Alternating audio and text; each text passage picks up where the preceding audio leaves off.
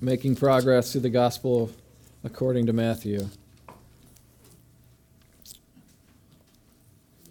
You remember last week we got a picture of who is this Jesus that's going come down into this world, and we watched his baptism and temptation as he went to fight for us to restrain his desires in ways we could never do. And so this morning, having seen him emerge from the desert victorious, we're going to see how he goes about recruiting people for his mission. So let's read Matthew chapter 4, verses 12 through 25. Hear God's word. Now when he heard that John had been arrested, Jesus withdrew into Galilee.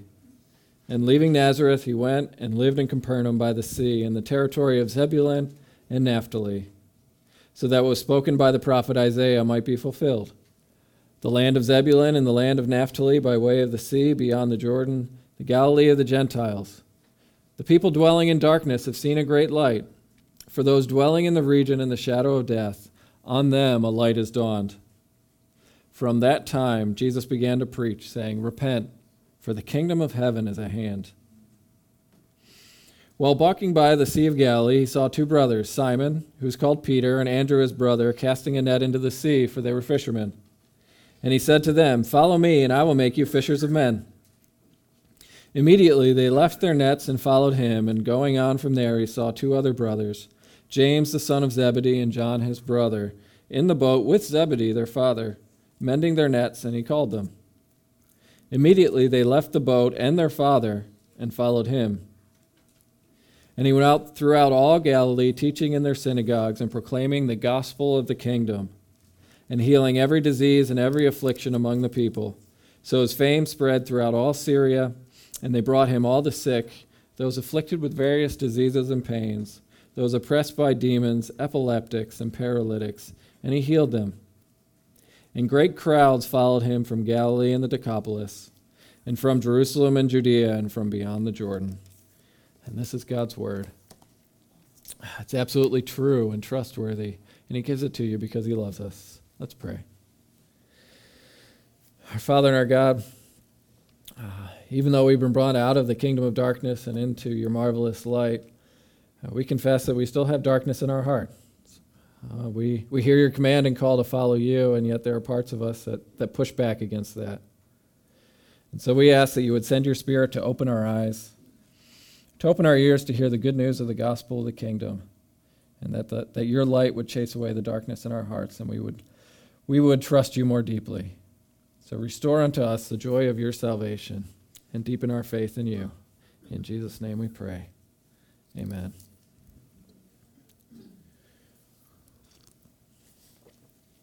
Well, in Spa Chapel, I've been speaking once a month in Spa Christian School here, and just telling the kids the story of John Paton, the Scottish Presbyterian missionary to the cannibals.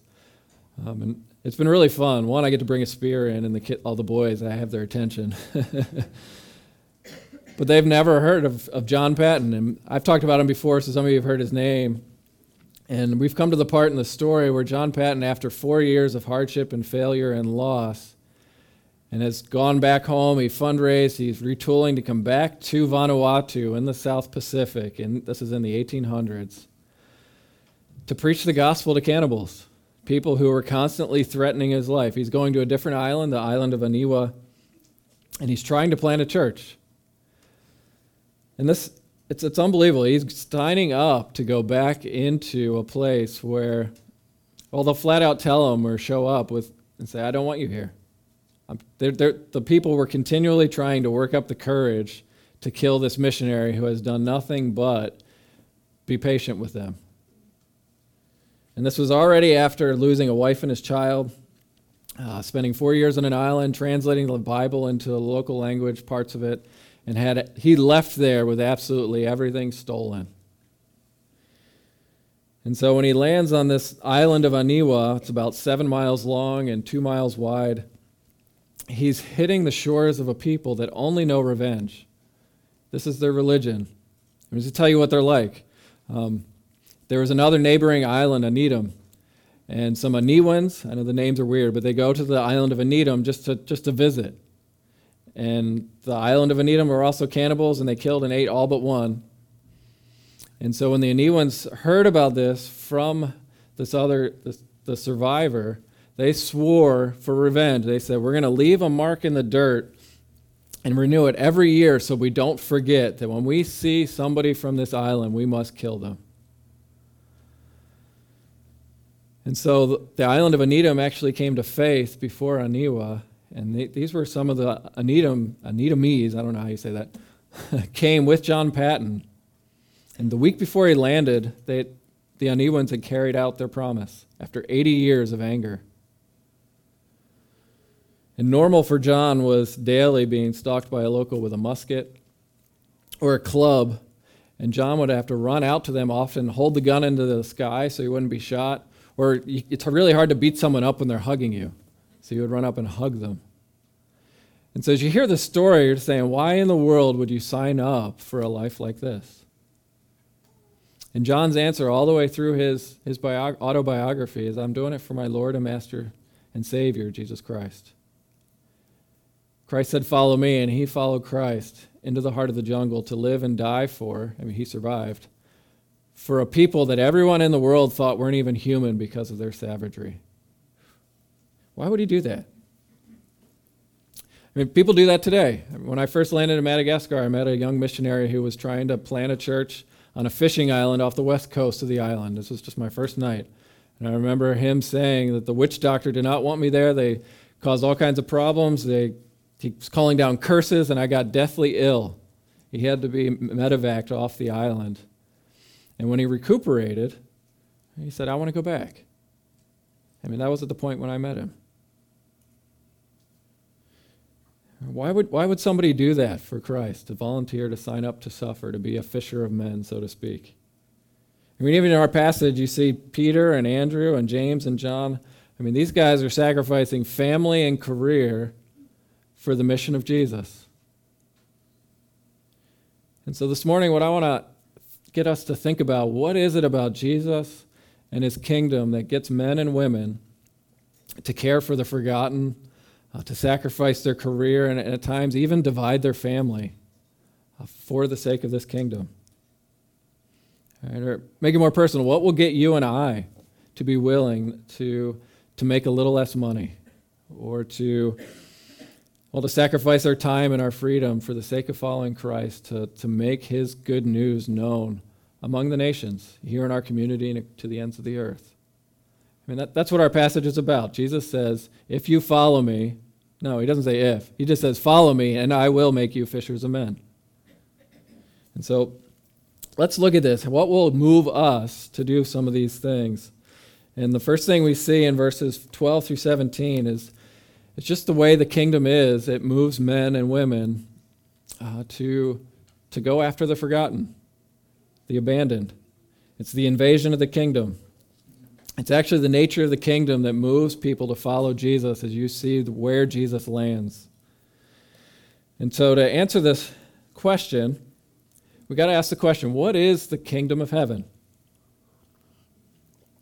Jesus says this like 50 times throughout the Gospel of Matthew. Repent, for the kingdom of heaven has dawned. What is he talking about?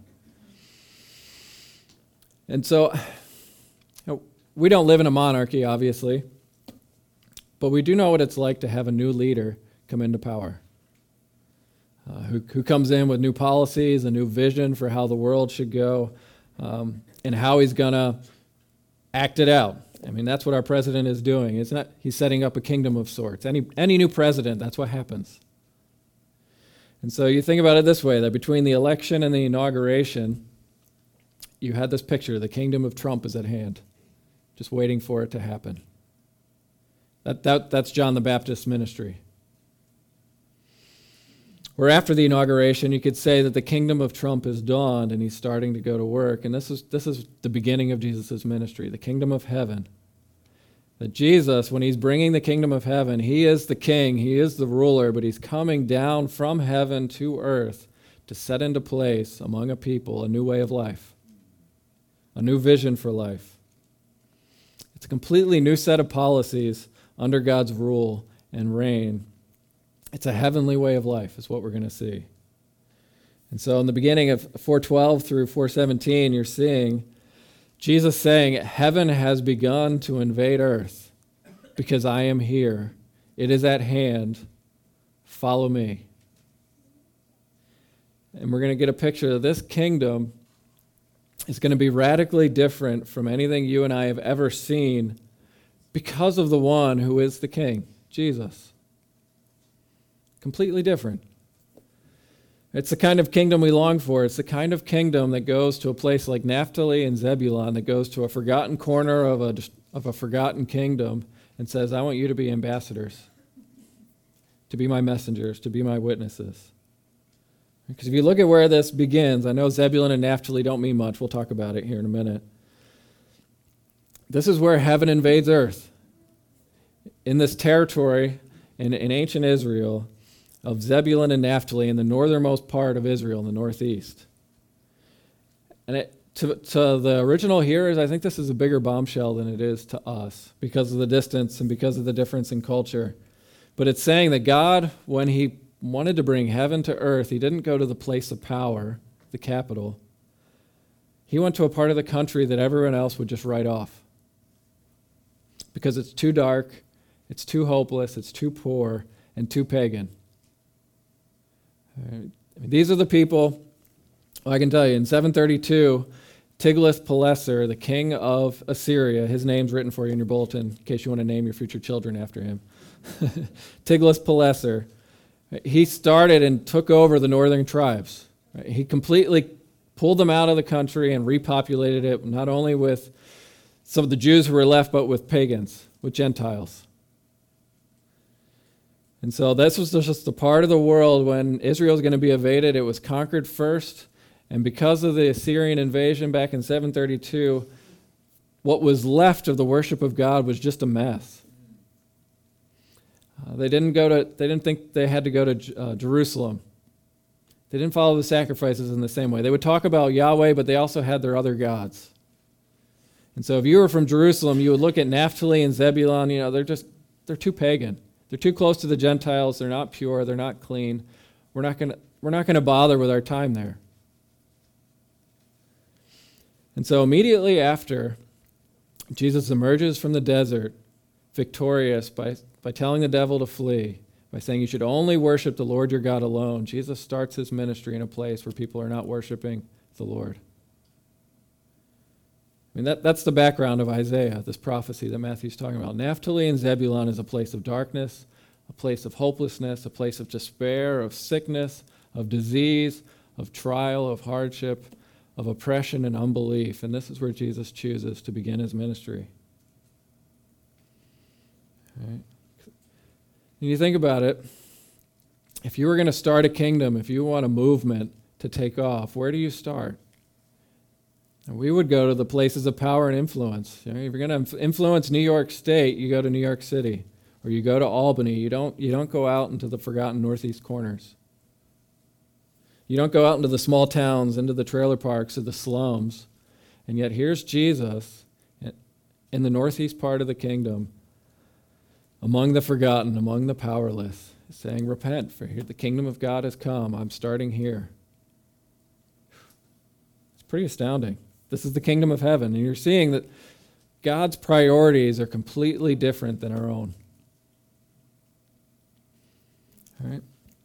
Because Jesus landed in this part of the region, Matthew says the scriptures have been fulfilled. A great light has dawned on the hopeless in Zebulun and Naphtali, even on the other side of the Jordan River, even on the Gentiles, on the nations. He's saying the kingdom of heaven has dawned. It's begun.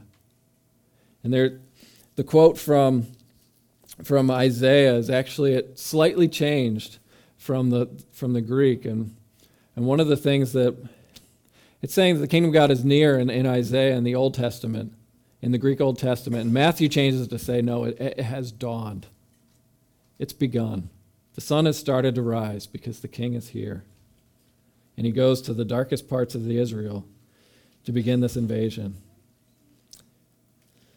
And so, with this in your mind, think about all the different kinds of people in this part of the world. You have people who know who Yahweh is. You have people who are Gentiles, who are part of the nations, who have no clue who God is. People who don't know God's word because it's too pagan. All right? If you're a new Christian, a Jew, reading the Gospel of Matthew for the first time, how would you hear this? You're hearing, this is what I want you to see, that Matthew is telling you that Jesus started his ministry with the Gentiles in mind, with the nations in mind, with outsiders in mind, with the poor in mind. And then he says, all right, now I'm going to train a people so that when you get to the end of Matthew and he says, I want you to go out into the world and make disciples of all nations, he's saying, this has been my priority of the kingdom from day one. So you think about if you're a Jew for the first time and they're saying God cares about Gentiles, maybe I'm going to have to eat with them. It's uncomfortable. Or if you've never heard who God is and you see Jesus going to the forgotten corners, the trailer parks, the slums, the hood, right, the ghetto, the places where people don't want to move to, it's encouraging because they're saying God actually cares about me. See, the kingdom of heaven coming to earth is about God coming into human lives to the forgotten people who live in the forgotten places so that he might make them fishers of men. And Jesus starts by going to a people that everyone thinks are too pagan to change. Right? New York. I'm using those words on purpose. Our people down south come up here to be missionaries. So when Jesus says, follow me in the next passage, the next part of the passage, and I will make you fishers of men, you and I are supposed to hear that there is no corner of the globe too dark, no people who are too unclean or too hopeless or too pagan or too poor, that there are no lost causes. The kingdom of heaven has come to invade earth to pursue a people that feel forgotten so that God might show them in the gospel that they are not forgotten in Christ. See, the gospel is the good news that the kingdom of God is going to go to the ends of the earth, to every tribe, every tongue, even every family, every nation. And Jesus doesn't wait to the end of his ministry to make that clear, which is a really powerful way to start the Gospel of Matthew. He's saying, this is where you're going to go. Now follow me. And then he immediately starts teaching. And then you see all the things he does in Matthew chapter 10 and following. And then he sends his apostles out to do the same thing, that the Gospel of Matthew is a missionary training handbook to say, now that you have received the grace of God, follow Christ into the world. It begins right here. And so maybe for us, the question to ask is, what hard places have you written off? Or what hard people are you looking past? What hard people are you deciding that aren't worth your time and money and effort to sacrifice for? Jesus is saying that the kingdom of God is made up of people that are going to make you uncomfortable. They're not your first choice. Because the kingdom of heaven always invades the nobodies, the small towns, the hopeless places, and brings renewal, and brings hope, and brings healing. It's good news, which should be hopeful to us. That Jesus would start his ministry in a place like Naphtali and Zebulun for people living in Ballston Spa. And we're not the center of power. Or from Galway, or some of these. Every time I meet somebody, there's another new town I didn't know existed because it's so small. And Jesus is showing us by going to Naphtali and Zebulun and to all these little towns around Capernaum, right? These are the kind of places that God wants his kingdom to go to. And second, this is the invasion of the kingdom. Now we get to see what the call of the kingdom. How does God get us involved and invested in his mission? And the answer is he tells us to. He calls us in. You see this in verses 18 through 22. The famous fishers of men passage where Jesus just comes up to these guys working and says, follow me, and they listen. There is some context in the background. This wasn't a cold call of where they'd never heard of Jesus before. But at the same time, the way Matthew tells the story, he wants you to see that their obedience happened because of the command of the king. Right? That this is how your spiritual journey begins with Jesus, and this is how it continues. You hear Jesus say, follow me. And it's an authoritative call. It comes from somebody who has divine authority. You know how this works. If somebody just comes up to you at work and says, I want you to follow me, we say, well, why? Who are you? Why do I care? Why should I listen to you? And there's none of that here. I mean, Jesus just shows up and as the king has the power and authority to grab people and say, you're going to be on my team now. You're going to follow me. And so this is what we're called to see, that the call of God to come into the kingdom, it starts with a command. I know that drives us Westerners nuts. We want our religion to be like going to a mall of just being able to pick and choose what we want. We want a good commercial to persuade us, to convince us to buy in. But reality is, Jesus says, I'm not there knocking on the door of your heart to say, let me come in, please. I'm saying, you're going to follow me. He is knocking on the door, but he's going to get you to open the door through his word saying, follow me. All right? Let's look at how a relationship with God begins. This is the call of the King, the Creator, the Lord. I mean, the way this worked, you see, Jesus is completely turning the way a rabbi and student relationship worked in that day. He turns it around. Because in the ancient times, if you wanted to follow a teacher, you went and found him yourself. You say, I want to be like you. You can help me. And Jesus turns it around as the teacher and actually goes and orders the students to follow him. And he puts them to work almost immediately to prepare them for mission. And so Jesus, the rabbi, the king, comes to these blue-collar fishermen and says, you will do my will. You're going to be fishers of men. It's a powerful statement. Jesus says it all over the place. John 15:16, you did not choose me, I chose you. And I sent you to bear fruit. He's commanding. And our pride hates this. This is uncomfortable. And yet, this is the nature of the kingdom. It is incredibly gracious. It goes to the forgotten, but he goes to the forgotten and says, if you want to see light, follow me. All right. The gospel, from our perspective, comes to us. It'll come through a friend, maybe. It'll come coming to a church for the first time, or you hear a song. I mean, one of my buddies got converted in seminary just through liking black gospel music in Japan.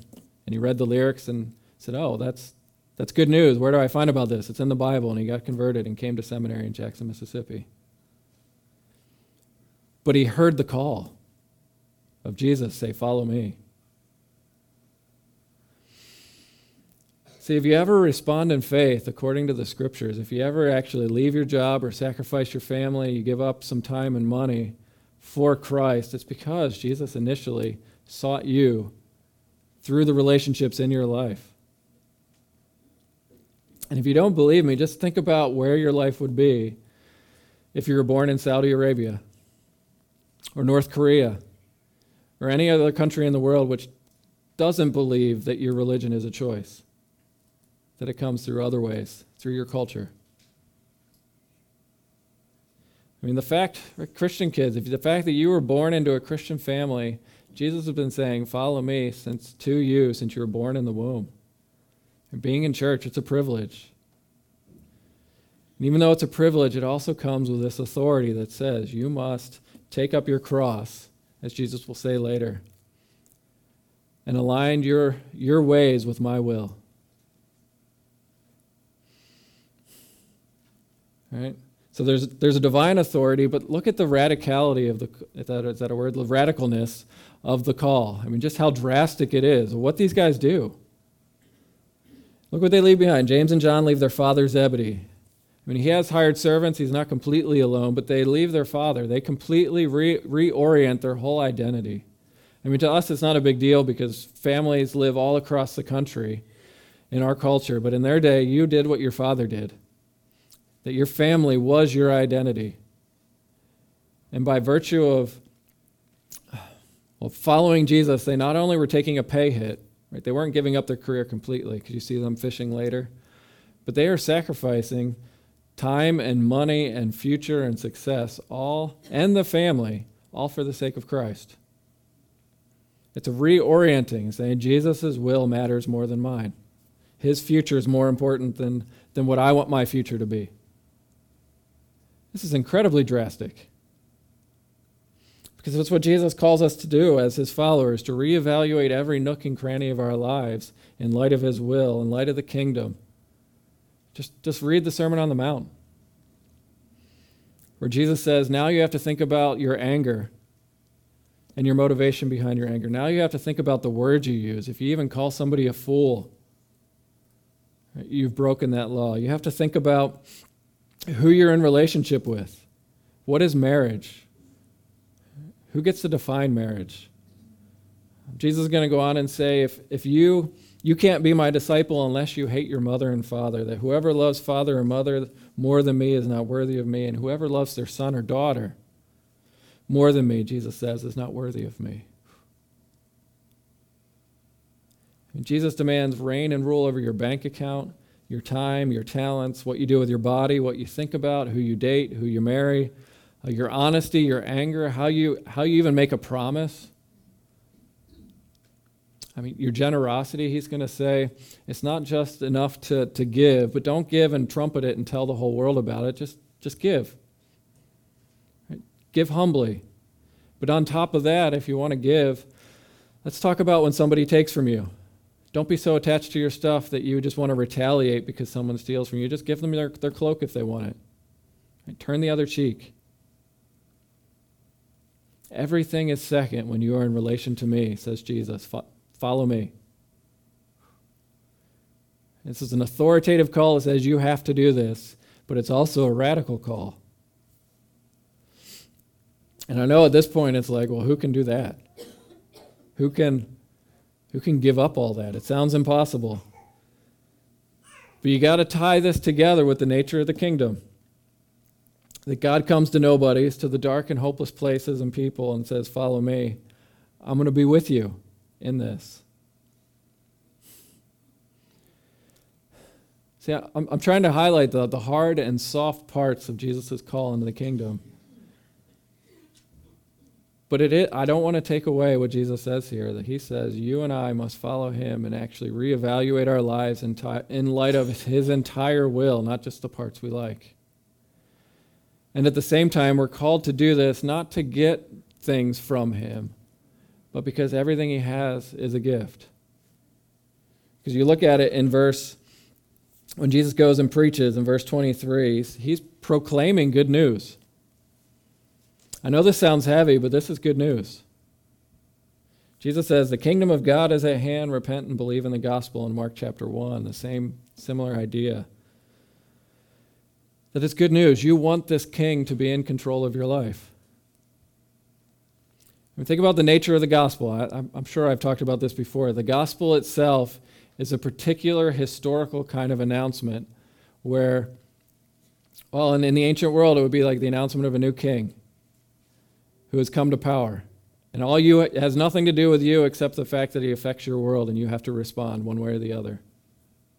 Or it's the kind of news that would take place when you're sitting in your city knowing that the foreign army is out there ready to burn your city to the ground, and a guy comes running from the battlefield to tell you that your team has won, you will live. He's proclaiming a gospel. That's the kind of message that Jesus comes with. He's proclaiming good news. To say God is here, he's calling you to follow him, but he's calling you to follow him as he proclaims his grace. It's not give up everything so that you can get God's affection. It's look at the nature of the kingdom, look at the nature of the king who will give up everything so that you'll want to follow him. All right. See, Christianity is radically different from religion. Religion says, if I want God to bless me, to bring his kingdom, to have all of his benefits come into my life, I have to obey. I have to live out the radical nature of his call to get his attention. And the gospel completely turns that around and says, look, heaven has come down to earth, something we never expected, and he takes the gracious initiative to give us what we need. See, in religion, you work really, really hard to impress God to get his attention and benefits. In the gospel, he proclaims, you have my attention because of your need. The king has come. The king has landed. See, the call of the gospel is to see that, Jesus has complete ownership of your life. He's the king. He says, follow me. But as Peter and Andrew and James and John are going to learn, that the king that they are following, he's not going to say, take up your cross and follow me out of the blue. Right? He's not putting unrealistic expectations on them and then not follow and fulfill the same command himself. He's saying, follow me, do what I'm about to do. You see, the king who says radically and authoritatively, you must live your entire life in light of the kingdom of God, that God makes a claim on absolutely every part of you, is the one who walked faithfully through the desert, who walked faithfully to the cross and willingly laid down his life for you and I, so that we could see that the call of this king on the other side of the cross is an incredibly gracious one that's not based on our performance, but on Christ. I mean, if you read the Quran, it's saying, follow Allah. It's a command. And if you don't, you will burn. It says that over and over and over again. Yeah. And just read it straight through. The gospel of the kingdom says, repent, for the kingdom of heaven is at hand. Look at the king who laid down his life for you. Look at the king who burned for you. This is the one who says, follow me. And then, in light of that, then he's going to work his will in your life. He promises, I will make you fishers of men. And this is the last point. You see the mission of the kingdom. Heaven comes and invades you and just throws God's grace in your face in Christ. But he makes a dramatic call on you, and then he says, I'm going to prepare you for my mission. I'm going to send you out into the dark and hopeless places in the world. I'm going to make you fishers of people, fishers of men, which means you and I, by virtue of our association with Jesus, are in the redeeming lost causes business. It's talking about evangelism, just telling other people that the kingdom of God has come. Look at the king. Repent and believe in him. And the good news, as you read this, is it's not an instantaneous process. Right? Jesus says to Peter and James and John and Andrew, I will make you fishers of men. I'm going to teach you and train you to be my witnesses. Do you know how long it took Peter to get that message? 3 years. I mean, maybe that's why seminary takes so long. I don't know. But it took 3 years of training, of teaching, of learning, of going out on an experience failure, of actually end success. I mean, it not only took watching Jesus die and seeing his own failure in light of that, but it also took a series of dreams and visions and God actually showing someone in Peter's face that look at this Gentile, this is Acts chapter 10. Look at Cornelius. The Holy Spirit is coming on him and he's praising God in another language. The Holy Spirit is there. You have to see that God actually cares about these people. I'm going to make you a fisher of men. And Jesus had that plan from the beginning. That he's going to train you and I to be his disciples, to prepare us to be fishers of people. Right? Peter and Andrew were not instantly made into spiritual superheroes. They didn't have all the knowledge beamed into their minds. They didn't immediately go out and change the world. They went through a rigorous missionary training process. As they started to learn about how to follow Jesus, to learn more about their depths of their inability to follow him, learning more about the grace of the kingdom, and just generally being equipped over time to do what God had promised he would do. And so if you are a Christian, this is part of the call. Jesus says, follow me. It's a command. But then he says, I will make you over time into a fisher of people. And it's not an excuse to not do anything right now. It's just saying it's going to be patient. From the moment you start your journey to the end, it's a process.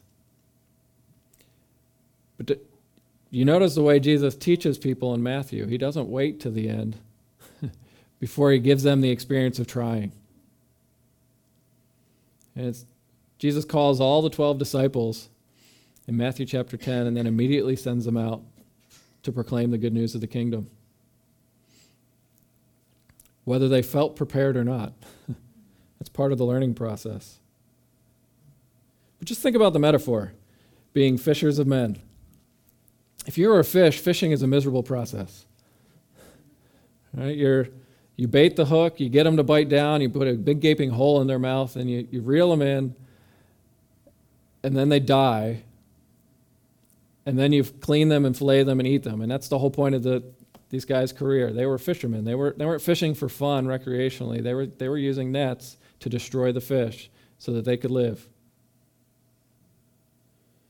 Right.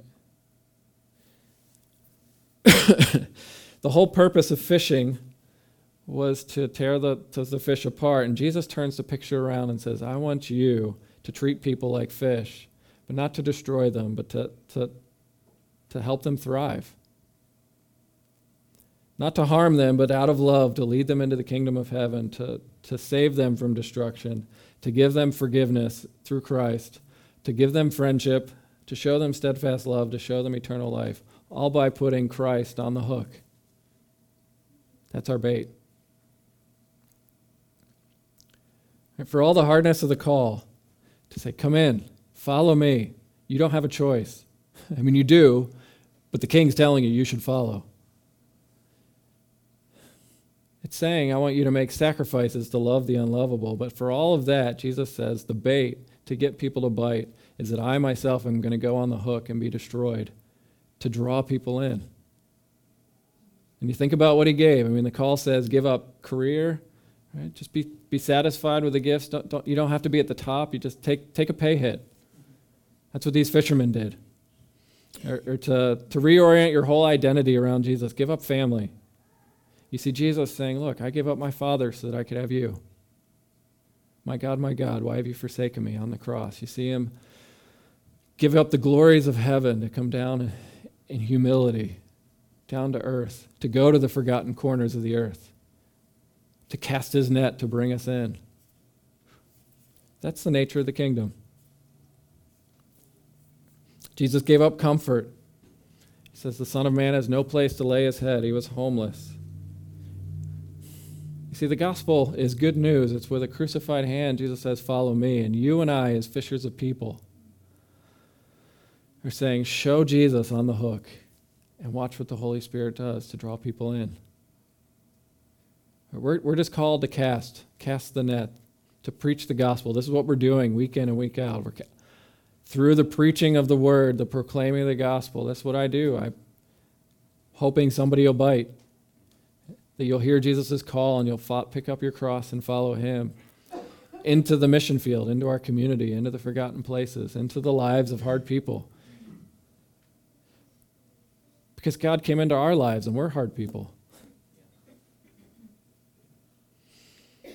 See, Matthew, I just want to reorient. I mean, Matthew is a gospel. It's telling you about who Jesus is and why he came, but it really is a missionary handbook for the early church of training you. How do you grow in godliness? Absolutely. But godliness has a purpose to make you a fisher of men, as heaven has come down and called you to himself. So, conclusion. All right, the king invades your life. This is the invasion of the kingdom. He's telling you to follow him in order to train you and I to go out into our neighborhoods, to go out into our communities, to talk to people that we are currently in relationship with, to love the unlovable, to bring light into the darkness by proclaiming the good news of the kingdom, to make us fishers of men. I mean, this is why John Paton was so willing to suffer. Right? He knew what his master and Lord had suffered to bring him into the kingdom. And he also knew that the parable of the kingdom, well, as Jesus says, it's like a fisherman casting out his net on the last day. And he pulls in all kinds of fish, and then at that last day he's going to separate the good fish from the bad fish, the evil from the righteous, and the wicked will be cast away and the righteous will be brought in. John Paton knew that the kingdom of God was saying that there are those who will be destroyed if we do not go fishing. And so he took his own life in his own hands, but not really, because he knew who was king. He trusted the Lord. Jesus told other parables. The kingdom of heaven is like a treasure hidden in a field, which a man found and covered up. And then in his great joy, he went and sold everything that he had and bought that field. Right? The radicality of the call. Give up everything to have this kingdom, because it's such good news. But the other side of that is that you see Jesus doing that already. What's the treasure in the field that Jesus found and gave up everything that he had to have? See, that's our motivation for mission. When Christ is saying, will you follow me into the forgotten places of the community to go and find great pearls of great price, to go find my treasure that's buried in a field? It doesn't look significant right now, but neither did you when I found you and I said, follow me. And it might hurt your career, it might offend your family, but he will make you fishers of men. And he's going to give you all the resources, his teaching, the presence of his Spirit, a community. That's what the church is about.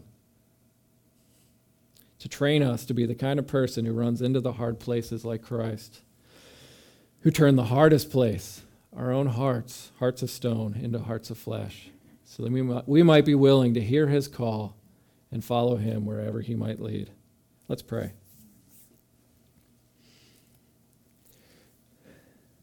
Well, Father, we just heard good news alongside of the hard commands. And so I pray that you would show us that the gospel of the kingdom is good news, that you brought us in solely by grace, and now you are training us. And so I pray for those of us who are afraid, that you would give us courage and comfort in the cross, and see that you are with us, and that you will give us words to speak. And I pray for those of us who just don't feel equipped for the task, that you would use our time together as a church, the various discipleship ministries, to train us and continually move us out into the hard places. Lord, use your church to build your kingdom through ordinary people like us here in Ballston Spa. In Christ's name we pray. Amen.